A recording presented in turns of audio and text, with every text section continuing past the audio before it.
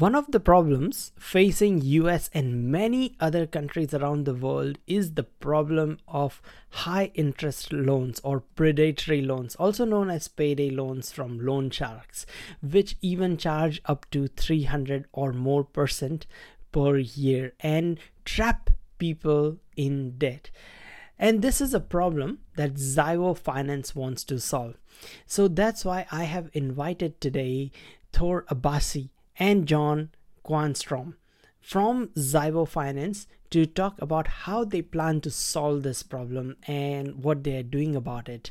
In this wide-ranging conversation, we also talk about things such as regenerative finance and MEVs, flashbots, and how to end this practice of payday loans or how to liberate people from this, how to tackle ESG while creating ability to give people credit. We also talk about things such as what are their 2023 predictions and what is going to be the next killer app that brings more people into Web3. We talk about these things and so much more. So if you are interested in the future of finance, then this episode is for you. Finally, I do not monetize my podcast by running ads. So I have only one small favor to ask, and that is please leave a review for this on Apple Podcasts or anywhere you are listening, and share this episode with a friend so that we can spread the knowledge and liberate more people, so that we can educate more people about the future of finance, the future of tech, and the future of Web3. Hello, innovators, explorers, and risk takers. Welcome to another episode of the Web3 with Sam Kamani podcast.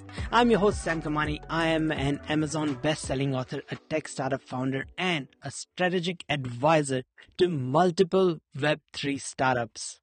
I'm here to take you on a journey to explore the world of Web3, all the risks, all the opportunities, and my goal is to educate you about what other people, the founders, the investors, what are they building, what are they paying attention, so you can take advantage of it, so you can benefit from it. However, I would like to start with saying that this is not investment advice. I would still highly encourage you to do your own research. I have nothing to sell you. So with that out of the way, let's get into it. So Thor and John, it's great to have you on the show. My first question is for both of you, and that is, can you please tell me a bit about Zivoe Finance and what does Zivoe Finance do? Yeah, for sure. First of all, thank you very much for having us on, Sam. My name is Thor, and I'm one of the co-founders and head of operations at Zivoe.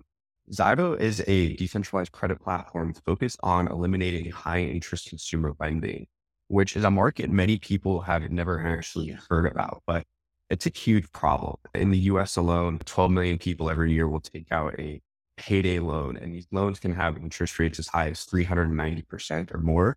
And we don't believe anyone should be getting a loan at that high of interest rate. So I'll pass it over to John to talk a bit about himself and maybe talk some more about the project. Sure. Thanks. So I'm John, the head of technology at Zivoe Finance. And my focus is primarily on designing the architecture of the protocol, implementing it. And I think Thor summarized it very well. We're a credit protocol, decentralized credit protocol focused on ending high interest lending, specifically in the US to begin with. So there's a number of layers as to how Zivoe is accomplishing this. But from a very basic technology point of view, we have a DAO. And this DAO can give capital to these different, we call them lockers. And essentially, each of these lockers can have a certain focus. The first focus is, as we mentioned, ending this high interest lending.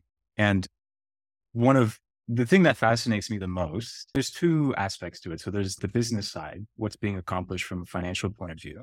And then there's the technology side.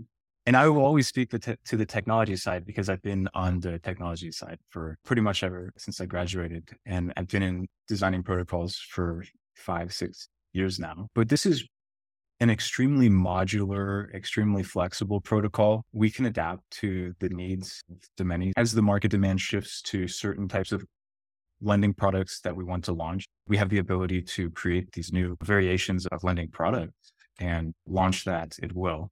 And I feel like what I've seen across the landscape over a number of years is very rigid versions, Uniswap V1, Uniswap V2, and they have very focused things that they're trying to do. Whereas it's a DAO that has this capital there, but it can go out to all of these different places that can be new.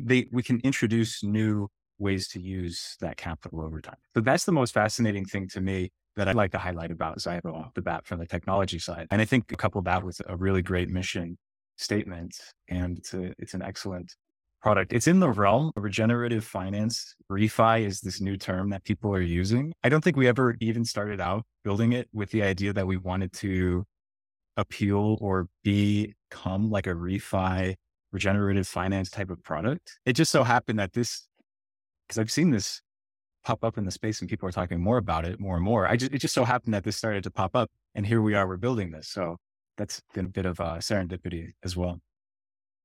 Yeah, so tell me a bit about regenerative finance. What does it mean? Regenerative finance, that's a great question. And Thor, I'm curious to hear what you think about it as well, because I'm going to give my definition.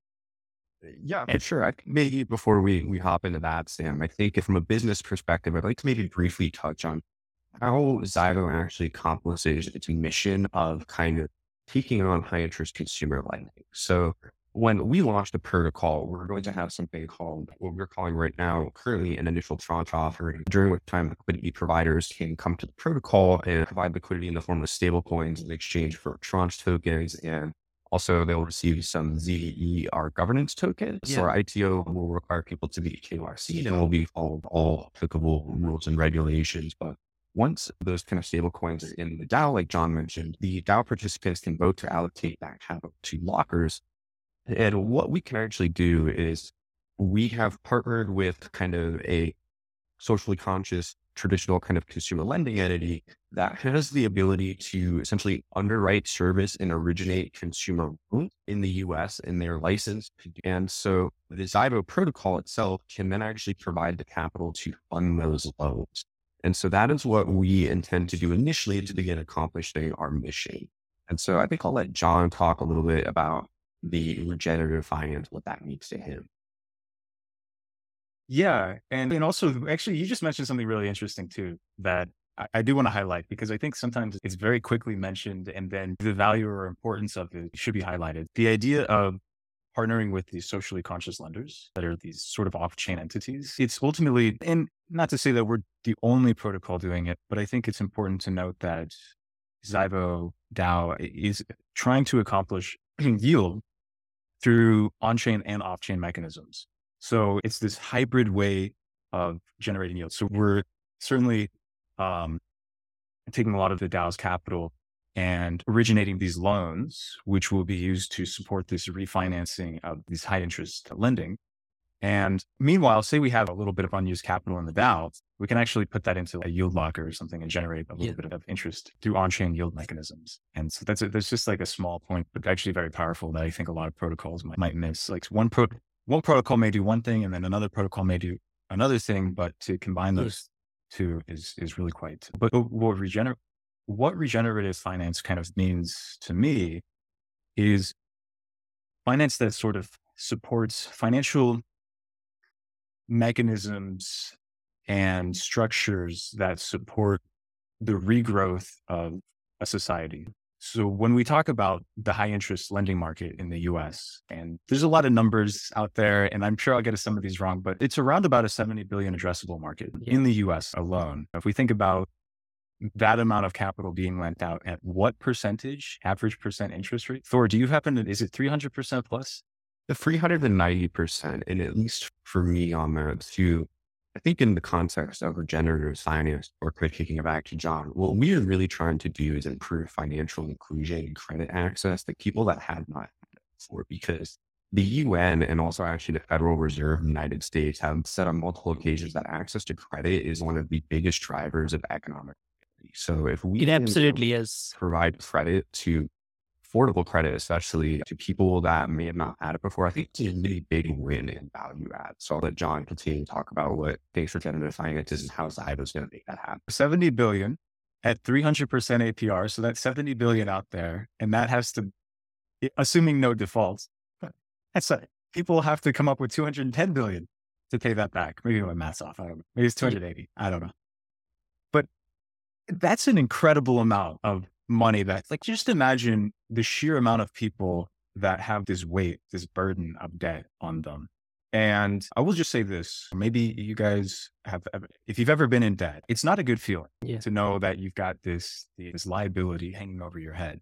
And you have to have, it's so much different from paying rent or just your normal bills. It's this, if you don't pay it back, there's going to be massive penalties, and it compounds too. It's really detrimental to people. And if you want to regrow a society, if you want people to be productive, you can't have massive debt lingering over their heads all of the time. Now, this is great for banks and payday lenders. This is fantastic for them and their income flow.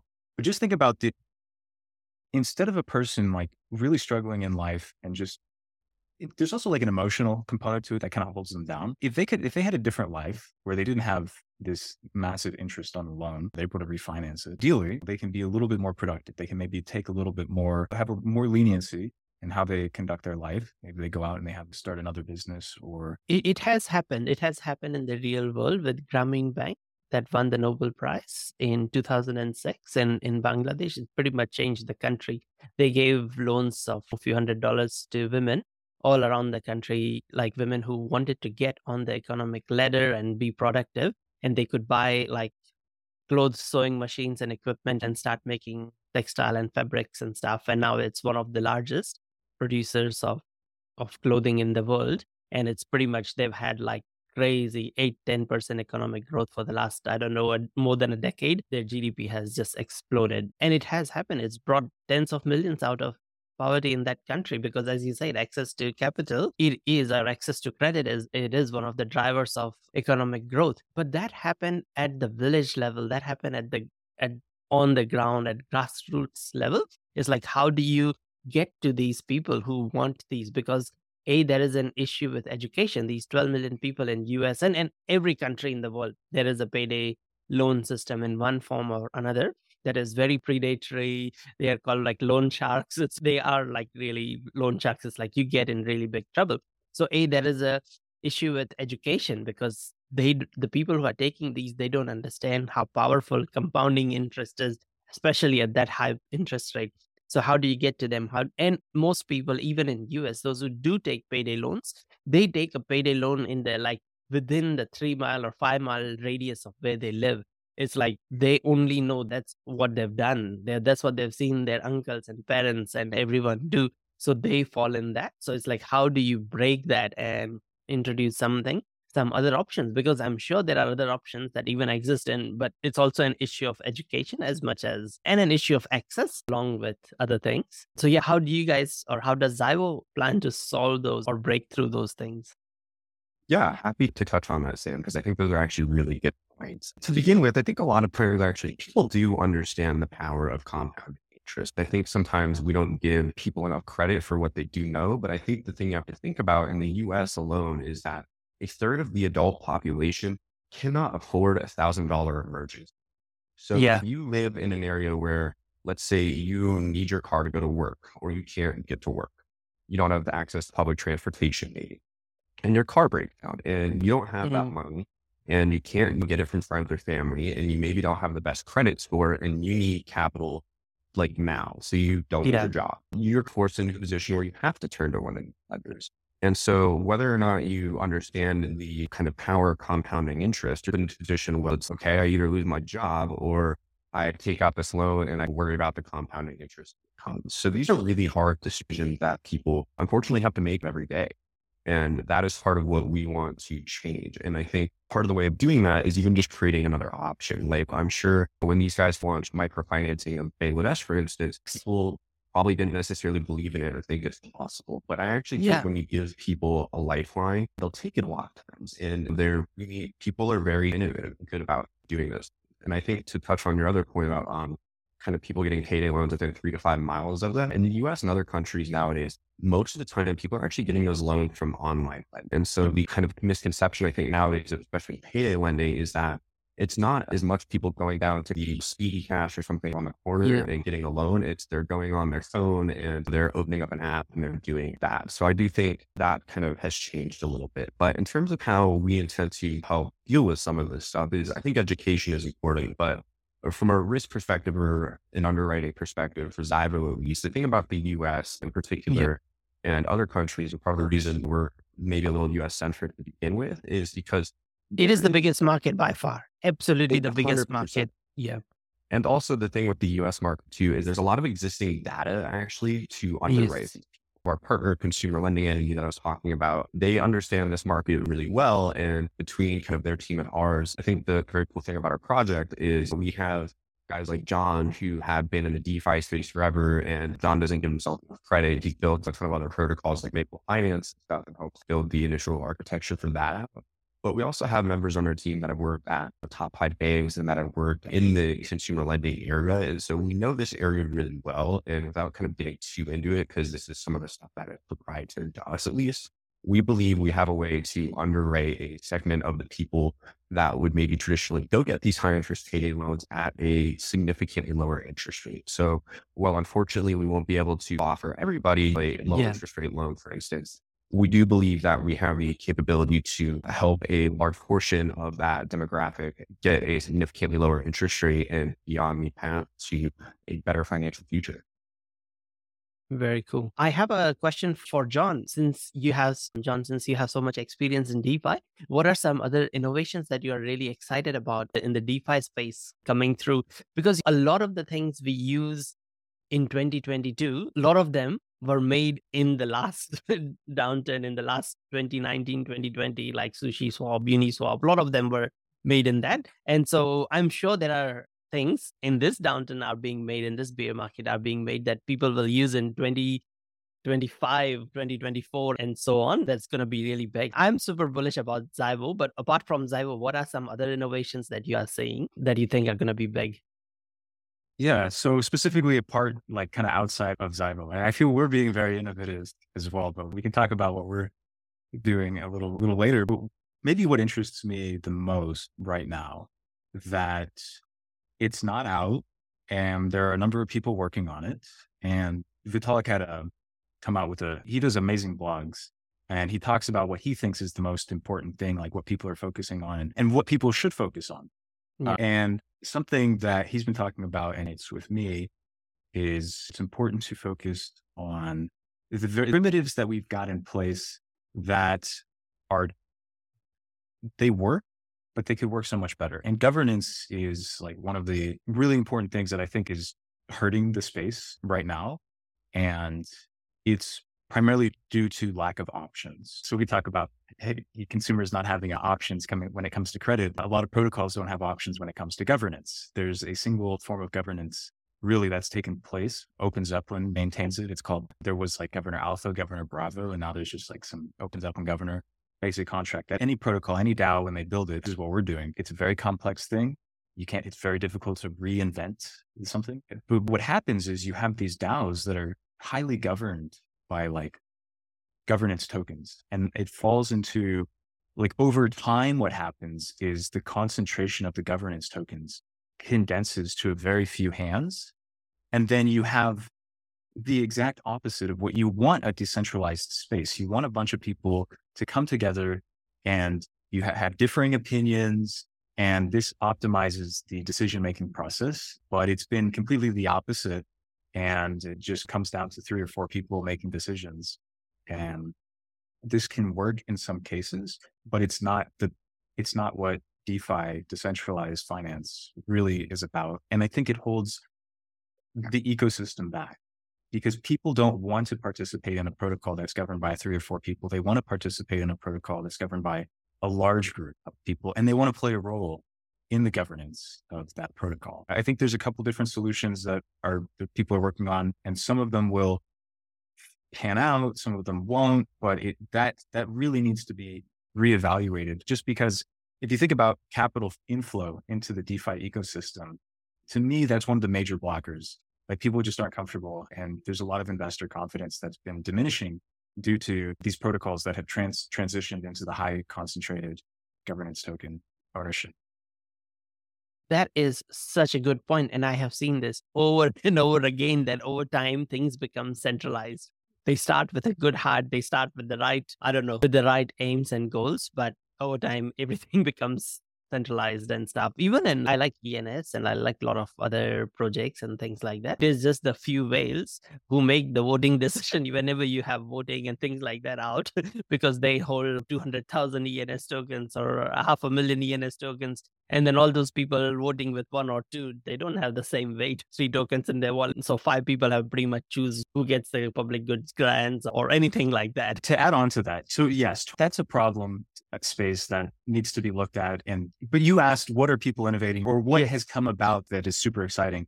And I will say this, Flashbots through and through is the most advanced, exciting technology out there.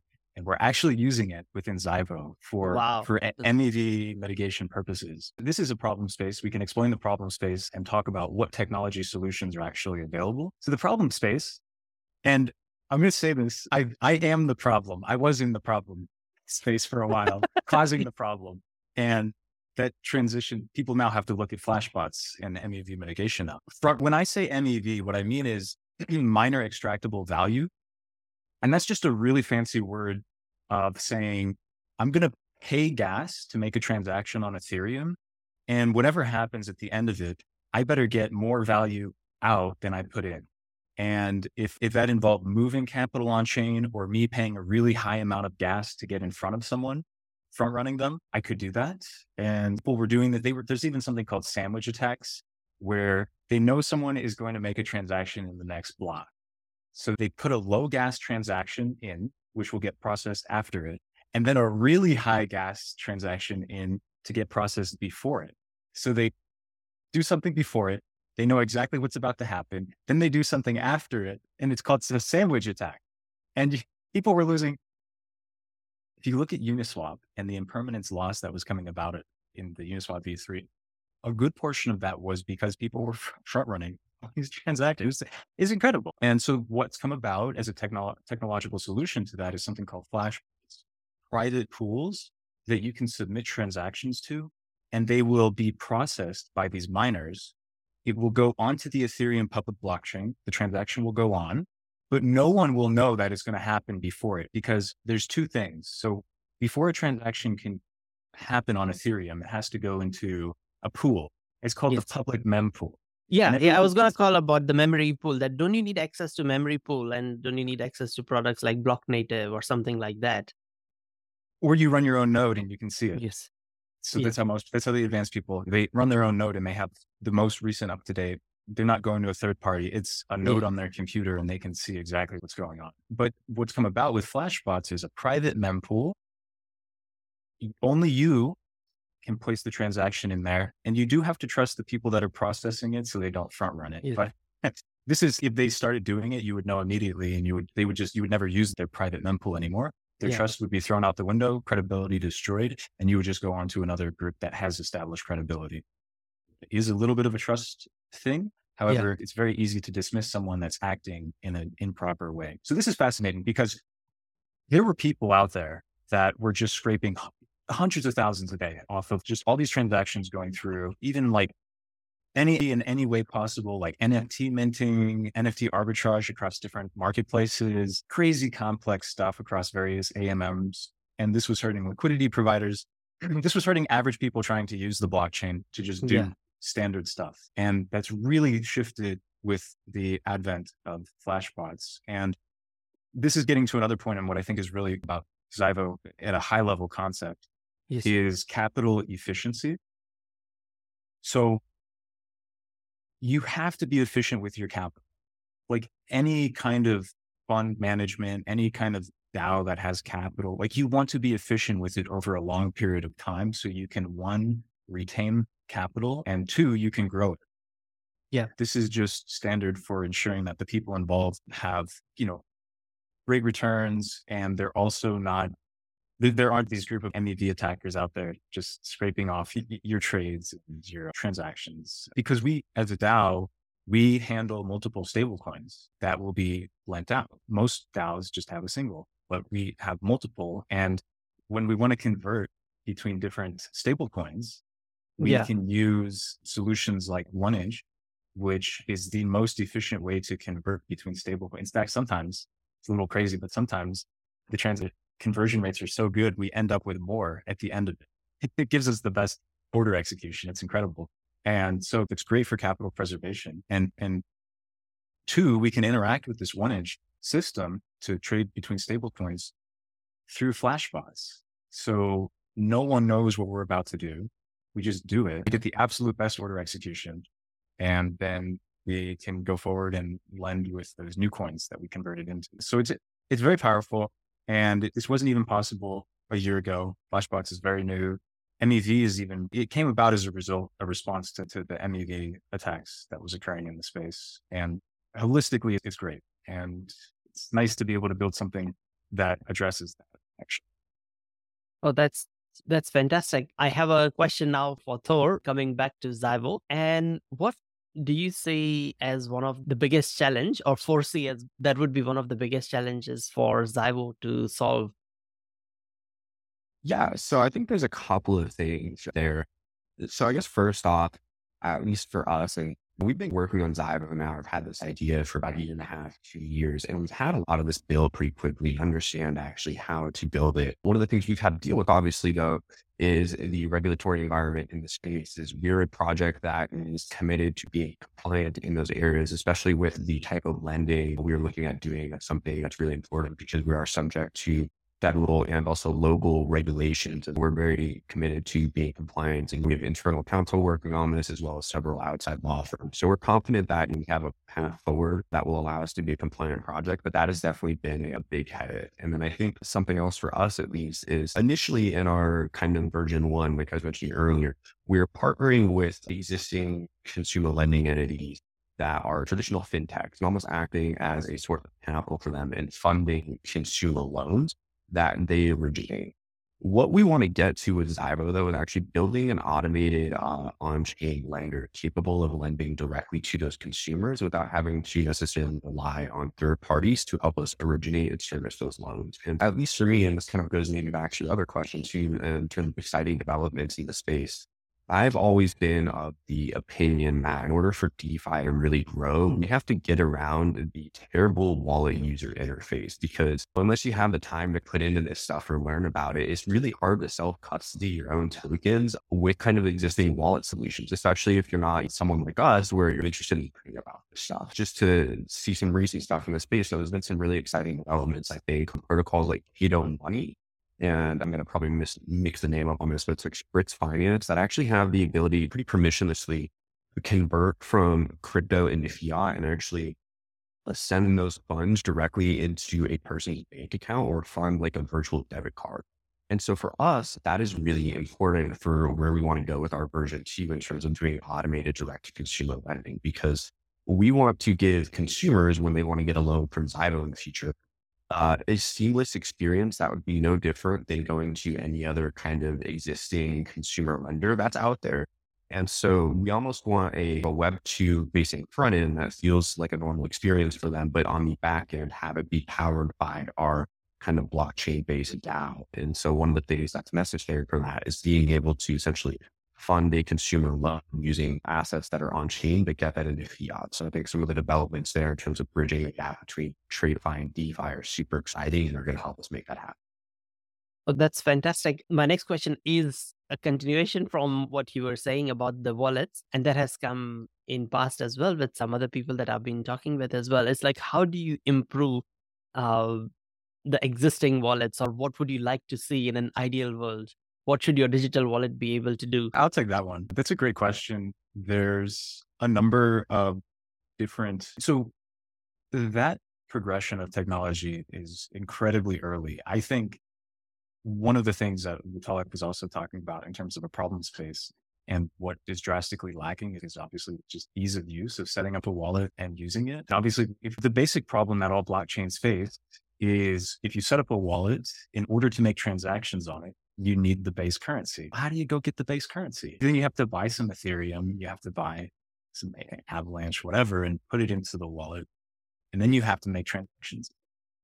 I think that what I would like to say, continuing off of what Thor was discussing and how we'd like to automate this loan origination is really to minimize the amount of interaction that the end user has with wallets and with blockchain assets. If we can create a system in which you've got your DeFi users over here who are trying to interact with the protocol and they're staking and they're claiming their rewards and they're handling governance decisions, et cetera. But you have the end clients who they're sitting on their couch, watching some TV, they open up their phone and they fill out an application.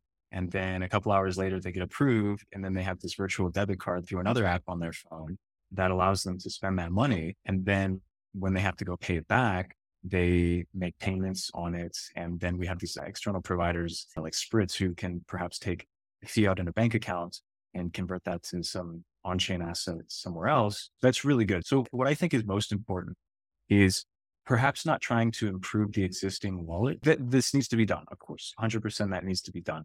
But when you're building a system, keep in mind who the end users are and just minimize the interactions that they have to make that are unnecessary. If some guy's just borrowing a couple thousand and he's watching some TV, needs to get something for the night. I don't know. If he doesn't have to touch any blockchain assets, don't make him. It falls on the onus of the people building the systems to make it easier for their end users.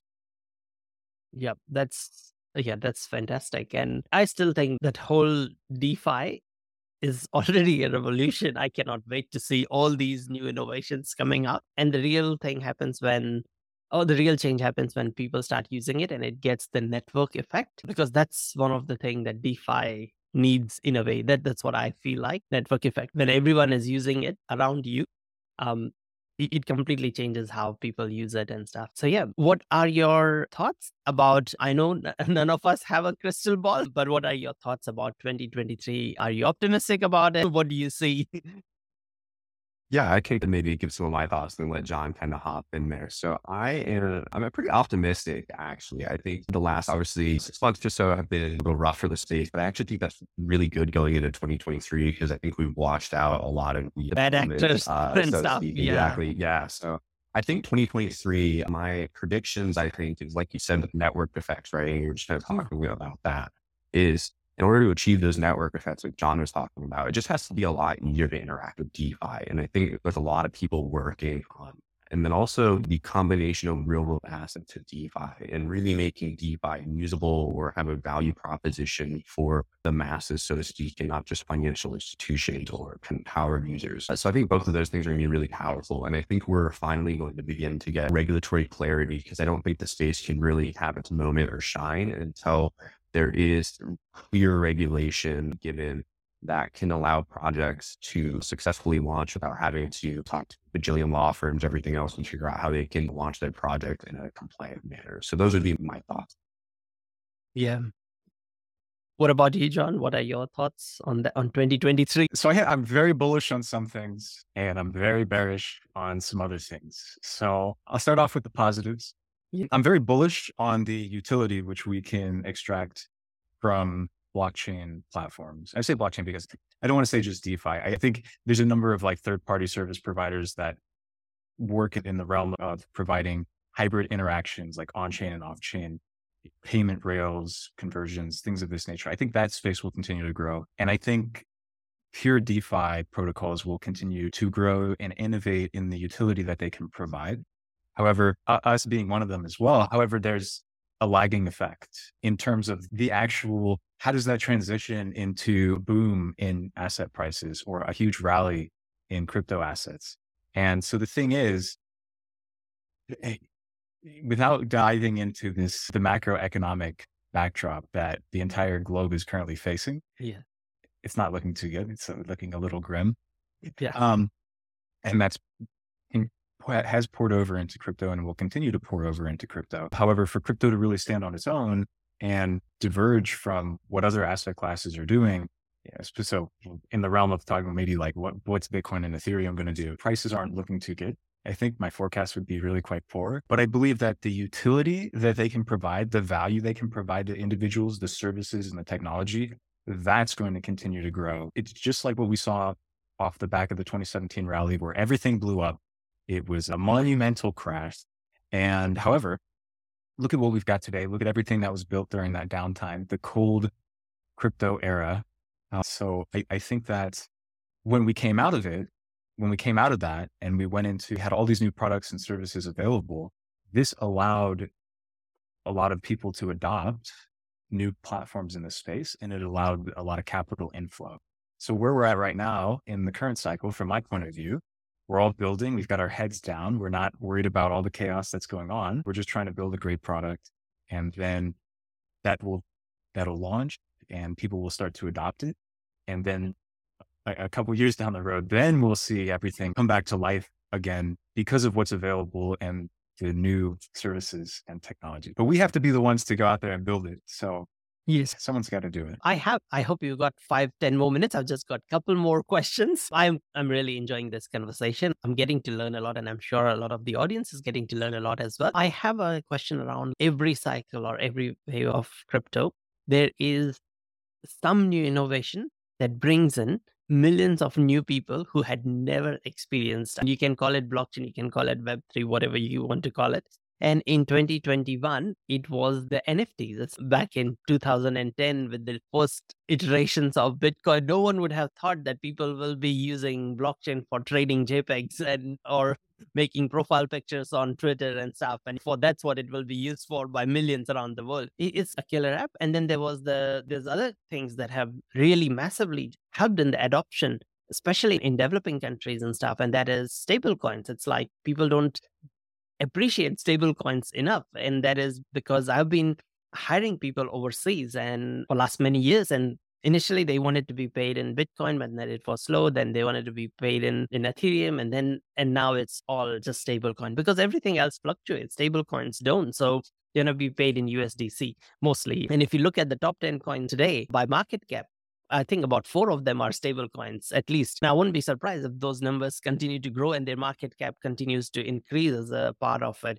because it is real case utility. Because I could never see people using Bitcoin for transaction because of the fluctuation. You cannot be a manufacturer and you cannot know that one day you are going to pay your supplier $1,000 the next day $10,000. You just cannot run a business if there's price fluctuation. And stable coins removed that. They gave that stability as well as the speed of transaction. You don't have to go through bank and takes 1 week to move money to somewhere from a developed country to a developing country. And so just like how NFTs, stable coins, there've been some really big innovations that have brought millions into this world. What do you see as the next wave? What's going to bring in millions more people? I will give kind of 2 things and then hand it off to John. I think I've talked about it a couple of times now, but I really think BridgeFi and the ability to just seamlessly transition between kind of the blockchain and traditional finance is going to be huge. That is how Absolutely. you really kind of bring these 2 things together. And I think in the future, we'll even stop referring to as TradeFi and DeFi or just DeFinance.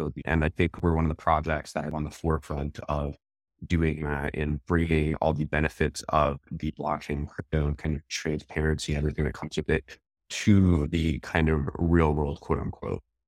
And then I think the other thing is I think free to play games are going to be huge. I think whoever, and there's a good podcast on like Invest Like the Best, maybe you was talking to, but just a project that's working on a game where instead of having to pay for NFTs, they actually just give them to you for free in similar manner to Apex Legends or something, get NFTs that are in-game objects. And then people can then actually sell those as some of them become more valuable. The project will take like a royalty percentage of the sale as opposed to making people pay for NFTs, which I think that's just a better model because who doesn't love something that's free and that it may eventually, become worth a lot of money. So I think that'll be a big thing. Absolutely. I'm super bullish about GameFi as well as what you first said is on-ramp, off-ramp side of things. That is a big hurdle for a lot of people to get into this space, which you have mentioned. So yeah, I'm quite looking forward to success of Zivoe. But John, any thoughts on that? So it's a really interesting question to ask. What is the next killer app? What's going to come out? What's the next killer app? That's pretty much it is. Yes. And I am going to turn that question on its head and say, there is no next killer app. We have really ventured out. The last 5 years has been an absolute explosion in all different directions, trying different things. One of the first things Thor said was BridgeFi. And so there is, yes, on-chain and off-chain ramps into a blockchain, out of a blockchain from the real world. but also interconnectedness between two blockchains or between all blockchains. And tons of different calls trying to accomplish this, or zero layer solutions, let's call it, where they sit on all tops of the blockchains. And I swear, on these newsletters I look at, every couple weeks, another bridge solution has blown up. Millions are lost. Oh Hey, my I God. was gonna say that when you said bridge solutions, that like bridges get a bad rep for having the vulnerabilities and stuff. So to answer your question, don't think that we need to look for the next best thing, the next best killer app that's going to change or revolutionize the system. I think we have a revolutionary system. I don't think we've refined or optimized the technologies that are currently existing within those systems. And we really have to return back to the fundamentals, the basics of what we're building, and try and just do it better. There's so many things out there that, and I'm just going to say this, having been a developer on a number of projects, and in general, what happens when a company is trying to put out a new product is they build extremely quickly, like blazingly fast. No care or concern for how are they doing it better? What are the ramifications of it? They're just trying to launch something. This has been the ethos for years in blockchain. And what always happens is you just end up with this product that like, it does a little bit of something, but nothing new or nothing innovative. It's just another slightly copycat or clone of everything. And so I think what needs to happen, and I think what is happening, is we're going back to the basics. We're reviewing things. We're questioning, why is it this way? And trying to build something that's much better. And I think this will naturally lead to better solutions, whether it's lending and borrowing, whether it's governance of DAOs, because we've got these issues in the space that until they're resolved will hold back the space incredibly. And a space can only grow based off the tools that it has to grow with. And so we need to build better tooling, better tool wallets, governance, all these things. And I don't know if we have to go out discovering something new, just doing something better. Yep, that's fantastic. And having said that, doing something better, I truly believe that Zivoe is onto something that is truly better.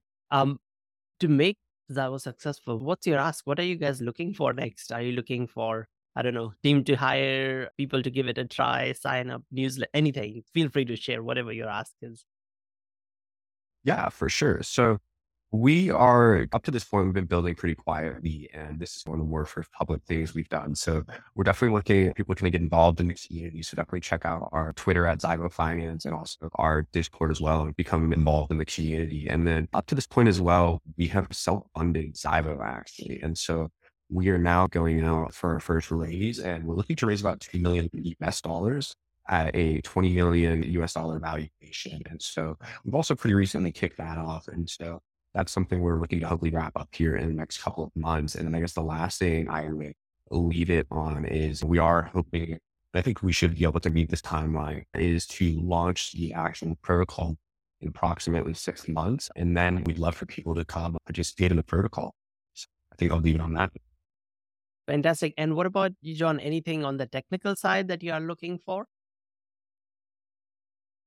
No, I think once it's launched, I think it'll be ready to move and groove, and Thor summarized everything else quite perfectly. Oh, that's fantastic. So what I'm going to do is I'm going to put the links to Zivoe and all your social channels and everything underneath in the description, wherever this goes on 10 plus different platforms. So yeah, so do that, and look, wish you best of luck for, I'd really like to see its success, because I truly believe that it is transformational and it will change a lot of people's lives, especially those who are trapped in high interest finance loans, pretty much all around the world, but especially, as you say, in US, which would be one of the largest markets and stuff. Yeah, best of luck for that.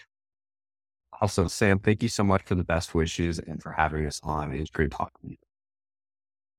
Yeah, thank you, Sam. I had a real pleasure having this interview podcast. No, that's great. Thank you. Thank you. Thank you so much for tuning in and watching this or listening to this episode of the Web3 with Sam Kamani podcast. You know the drill. Leave a comment, please subscribe or share it with a friend. Now, if you are building something really interesting in this space, then reach out to me. My DMs are open. I'm at Sam Kamani on Twitter or on LinkedIn or on TikTok or on any platform. Just go and search for my name. Reach out to me. I would love to help you. I would love to have a conversation with you. So, having said that, I want to wish you best of luck to whatever you are building. I know that about 35 to 40% of my listeners are founders themselves. So I want to say best of luck and go build that next innovation.